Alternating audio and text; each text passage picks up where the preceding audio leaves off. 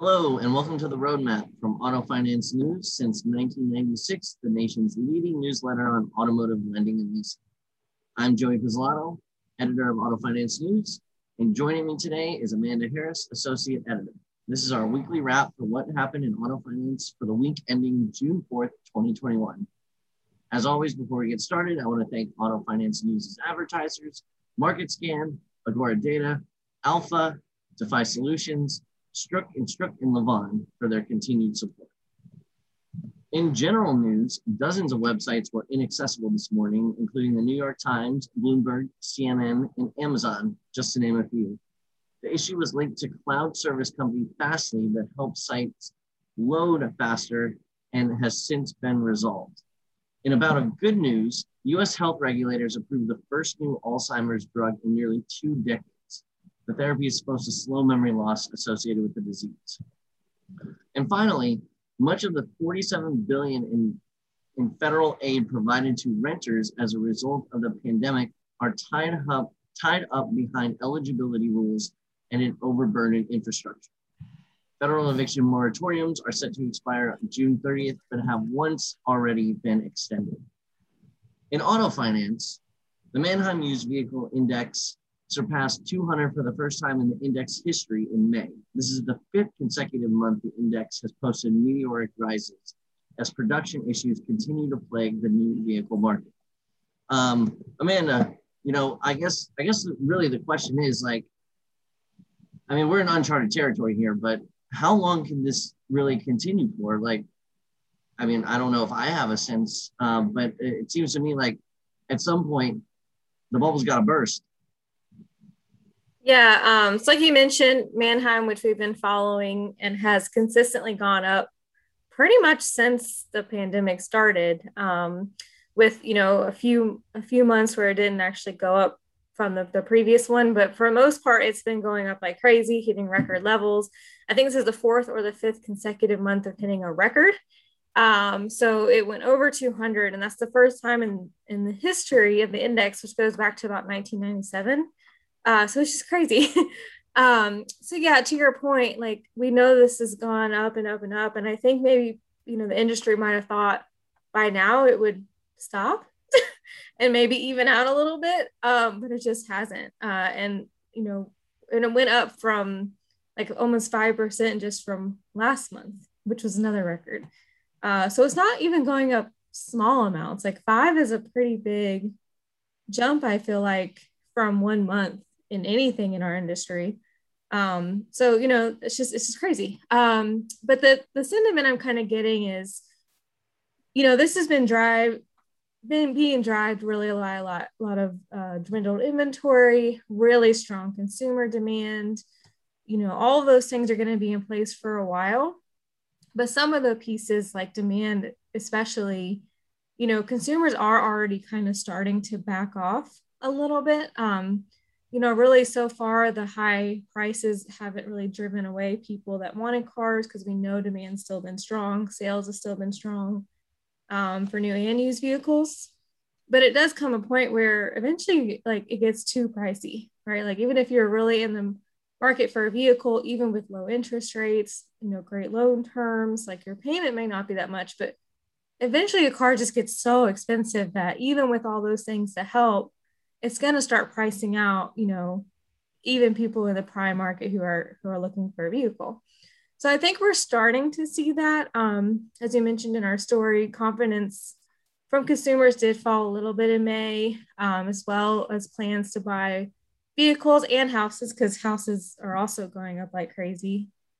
I know around me too. So I think we are kind of in that maybe starting place now. So I think it's safe to say we might start seeing this level off a little bit. Hope, probably over the summer, but this is just kind of my guess with seeing what has come out, from everyone this month. The fact that consumers are kind of backing off a little bit, and inventory just hasn't yet caught up. So there's not really anything to mitigate some of these higher prices. The only thing I could see happening is that demand might taper off, which means that, vehicle manufacturers and stuff might slow down on raising the prices because they need to start selling cars, or incentives might come back. Mm-hmm. Because incentives have gone away because they haven't really needed them. Mm-hmm. Like, if you're selling cars without them, why would you lose money on incentives, right? So those are some of the things that I think might come, but there's no like really definitive answer on like how long or where this will fall. I don't think it'll fall back to like normal, like before all this. So the new normal is going to be really high. Well, I'm just thinking about kind of what has gone on over the past year, right? Chip shortage. There's been some like mutterings that maybe that will start to alleviate kind of in the second half of the year. I would imagine, pent up demand eventually has to like return to normal seasonal levels, right? And usually in the summer months, we see kind of lower sales volume outside of, those two major holidays, Labor Day and Memorial Day. So hopefully all of that will kind of give the market a little bit of time to, correct itself. And, couple that with the fact that, one thing that we were talking about in an internal meeting earlier is, people are traveling again. We were talking about how to manage, our source outreach. And, do we think that people are going to be gone for a long period of time? And how might that, dry up, some of the contacts that we have? And, as people travel, they spend more of their excess income on those bills rather than, purchases like a car.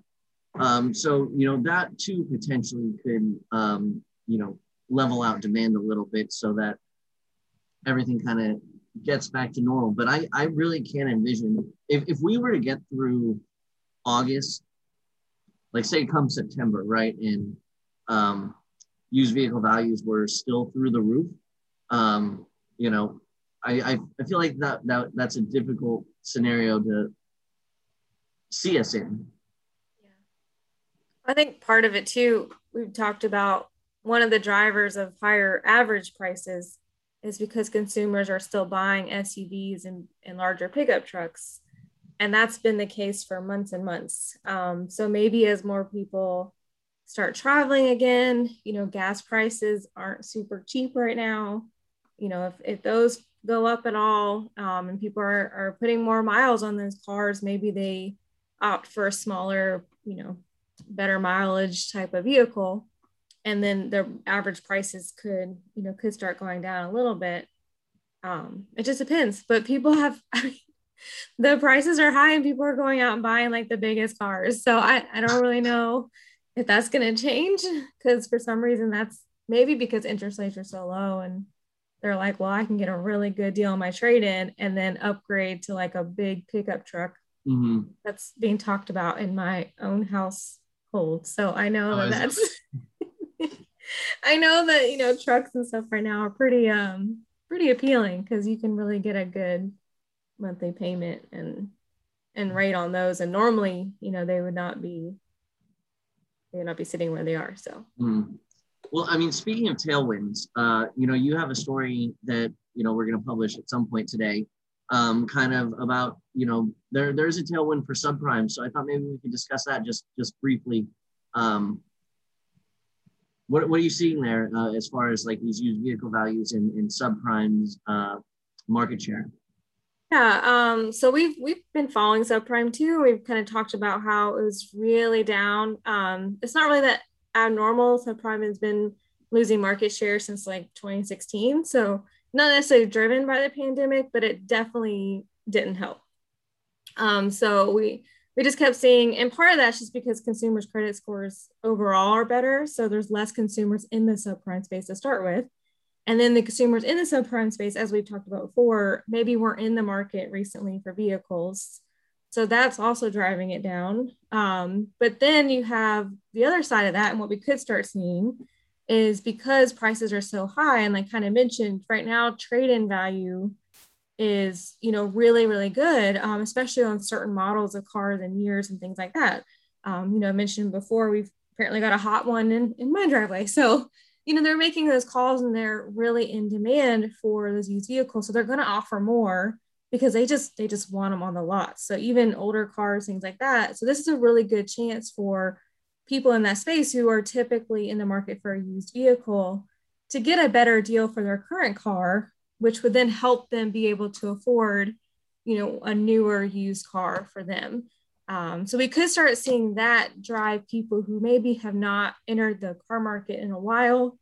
Maybe they are incentivized to now come into the market, which will obviously grow subprime share. The caveat there is it might grow, but I don't think, given the trend that goes back to 2016, that it's gonna, grow that much, or it might not even curtail like the decline that we've seen, because there's so many other factors keeping that so low. And kind of mentioned like the credit scores and then just some other factors driving that. But I do think that it will be interesting to see if we see a little bit of an increase when we've only been seeing decreases for a long time. So just something just to watch out for, see what happens. We'll definitely be watching. Speaking of what we're going to be watching this week, what do we have for everyone in the coming days? We already lost a day. Yeah, I know it's already Tuesday. We've got a little bit in-depth look at leasing and financing trends in general to come. And we're going to be diving in a little bit more on the power sports market, which will be exciting because we'll get to talk about things other than auto. So just stay tuned for those. Great. Well, Amanda, thanks so much for joining me today. To all our listeners, we want to hear from you. Rate the roadmap on whichever platform you use to listen to it, and follow us on Twitter and LinkedIn. Thanks so much for joining us today. We'll see you online at autofinancenews.net and here next time.